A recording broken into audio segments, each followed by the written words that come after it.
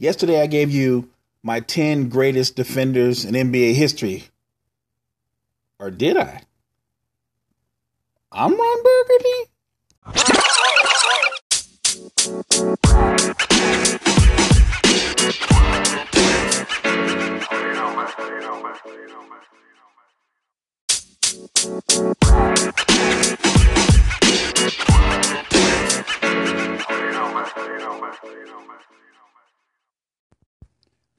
A strength can be a weakness if you don't improve your overall skill set. And I think my strength when doing the cipher, when doing this podcast, is going off the top of my dome. I don't really write a script. I really just go off the top of my dome. I see a couple of things. I go, that sounds good. And then I just go and make a show of it. And that's something I'm going to have to work on and improve on. Yesterday, I did my top 10 all-time greatest defenders in NBA history in no order. And I still left out my favorite player, or at least one of my favorite players of all time, Tim Duncan, who made All-NBA defense 15 times and is one of the great rim protectors ever. I shouted out the great Dennis Johnson, who made it 9 times. Bobby Jones and Michael Cooper both made All-NBA defense 8 times. Michael Cooper actually won Defensive Player of the Year. So then I started thinking, what about some of the other great defenders, or even some of the really good defenders that kind of got overlooked or maybe might be forgotten about because time has passed? So I want to shout out these names, and I know the basketball heads, you're going to remember these. The casual fans, you might remember the more recent guys on this list. So here we go. KG, Kevin Garnett, that's an easy one. 12-time All-NBA defense. He actually won Defensive Player of the Year. David Robinson, 8-time All-NBA defense. He also won the award once. Bruce Bowen, lockdown perimeter defender, 8-time All-NBA defense. Ron Artest, 4-time All-NBA defense. He also won the award once. Alonzo Mourning. Now, Zoe is unique because he only made the All-NBA defensive team twice, but he won the award for Defensive Player of the Year both years. Mo Cheeks, 5-time All-NBA defense, great perimeter defender, great leader, and just one of those guys that's unsung in NBA history. Sidney Moncrief, amazing perimeter defender, a great two-way player, actually. Sid the Kid was gifted on both ends of the floor. Could lock you down and then drop 20 on you. He also won Defensive Player of the Year award twice while making the team 5 times. Mookie Blaylock. Mookie Blaylock was the ultimate ball hawk. I remember that guy. He is the guy that could get into you, and he was so gifted at making guys pick up his dribble, it would frustrate the hell out of opposing point guards or anybody. Mookie Blaylock, it might be the most underrated perimeter defender in NBA history. Right next to this guy, Alvin Robertson. Alvin Robertson, like Mookie Blaylock, 6-time All-NBA defense, won Defensive Player of the Year once, led the league in steals 3 times. Tayshaun Prince, 4-time All-NBA defense, great perimeter defender, gave people fits because of his length, those incredibly long arms. He wasn't incredibly athletic, but he was deceptively quick. And he has one of the iconic blocks in the open floor in NBA history. Pacer fans know what I'm talking about. Derek Harper. Derek Harper, tough, physical perimeter defender, could guard points and 2 guards. Nate McMillan. He and Derek Harper defensively are like clones. Both of them made All-NBA defense twice. Derek McKee, 6'10", and could guard every position on the floor. He made All-NBA defense twice as well. Larry Nance. I think Larry Nance was a great two-way player. Larry Nance wasn't a great perimeter defender, but he was a great weak side defender for the Cleveland Cavaliers, who could also drop 18 points and get you 9 rebounds. He made All-NBA defense twice himself. Then I started thinking, what about a guy like Lindsey Hunter, who never made the All-NBA defense, but Lindsey Hunter was one of those guys that could pick you up full court and turn you over and make you give up your defense, make you give up your dribble. Those kind of guys like Lindsey Hunter and Muggsy Bogues, underrated defenders in terms of how they could make you give up your dribble. The last two guys on this list, Horace Grant, 4-time All-NBA defense, and Dan Ramfield, 5-time All-NBA defense. Both power forwards, but both completely different in how they affected the defensive side of the ball. Dan Ramfield was old school, physical, bang with you, wear you down defender, whereas Horace Grant was one of those early versions of the power forward who can get out in space, move his feet laterally, and recover very quickly. Horace Grant is an underrated team defender. He's a great, great team defender and should be given more credit than he has over the course of time in his career. Most fans, it's always how much Pippen contributed to Jordan's success or when they added Rodman, and you almost forget just how good a player Horace Grant was. No, he's not the complete defender that Rodman was, but he was actually a more complete player. So that's it. Those are some of the greatest defenders in NBA history. I'm sure I left some out or left some on the table.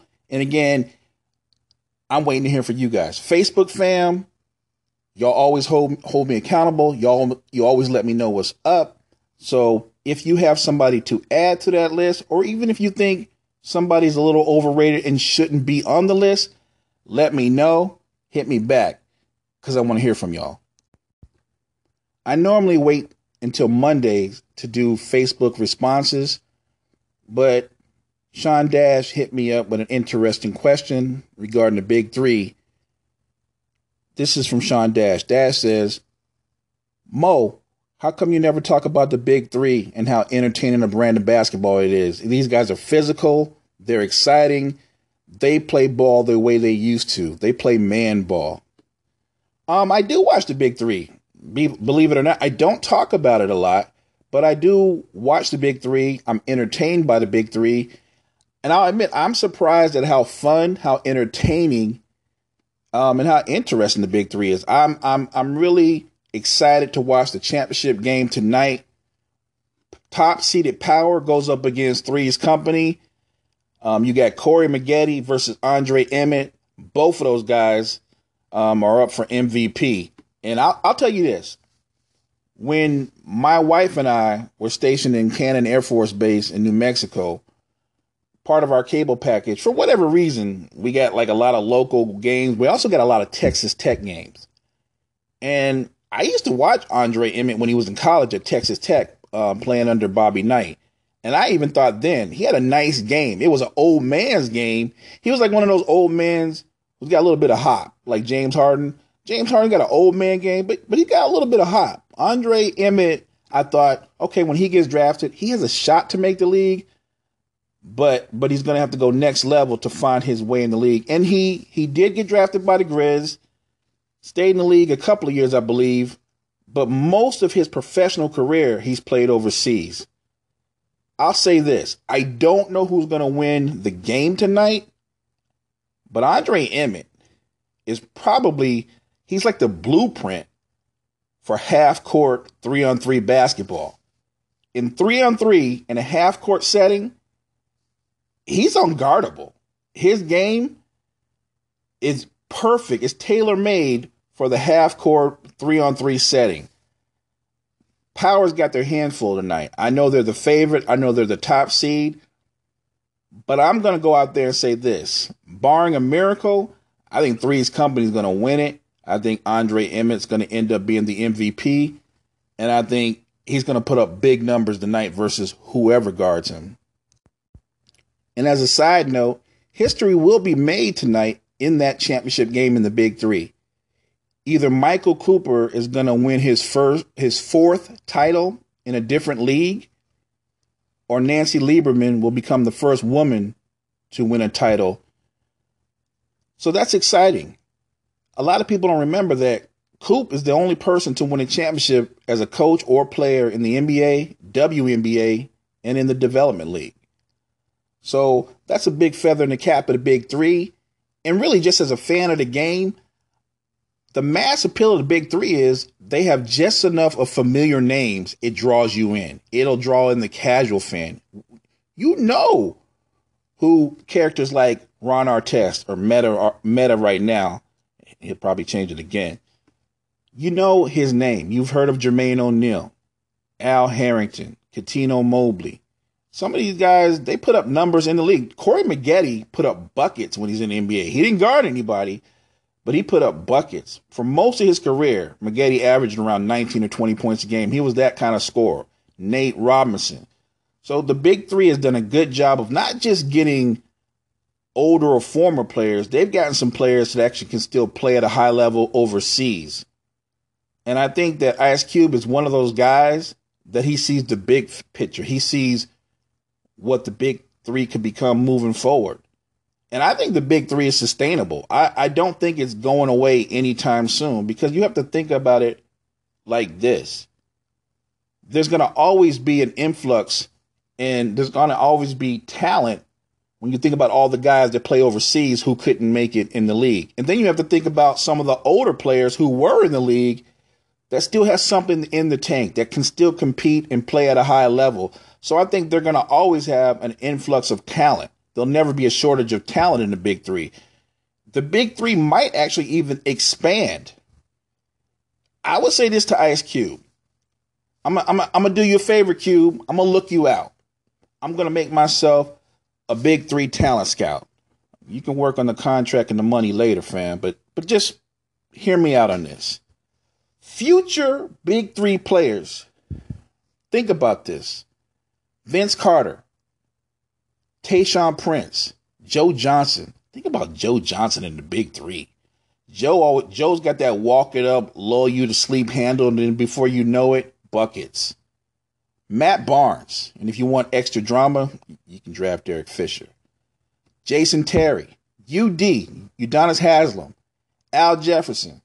And I know Al Jefferson is only 32, but anybody that knows ball or ever seen Al Jefferson play, he moved like he was 42 when he was 22, so he could go ahead and transition to the big three like right now. Mike Miller. You think Mike Miller wouldn't hit a 4-point shot? Boris Diaw, another guy who didn't really put a lot into working out or taking care of his body and got an old man game, but Diaw would be a fun character for the big three. Or we could really go pie in the sky. How about this, Cube? How about you try to put together Garnett, Pierce, and Allen and let them form their own team in the big three?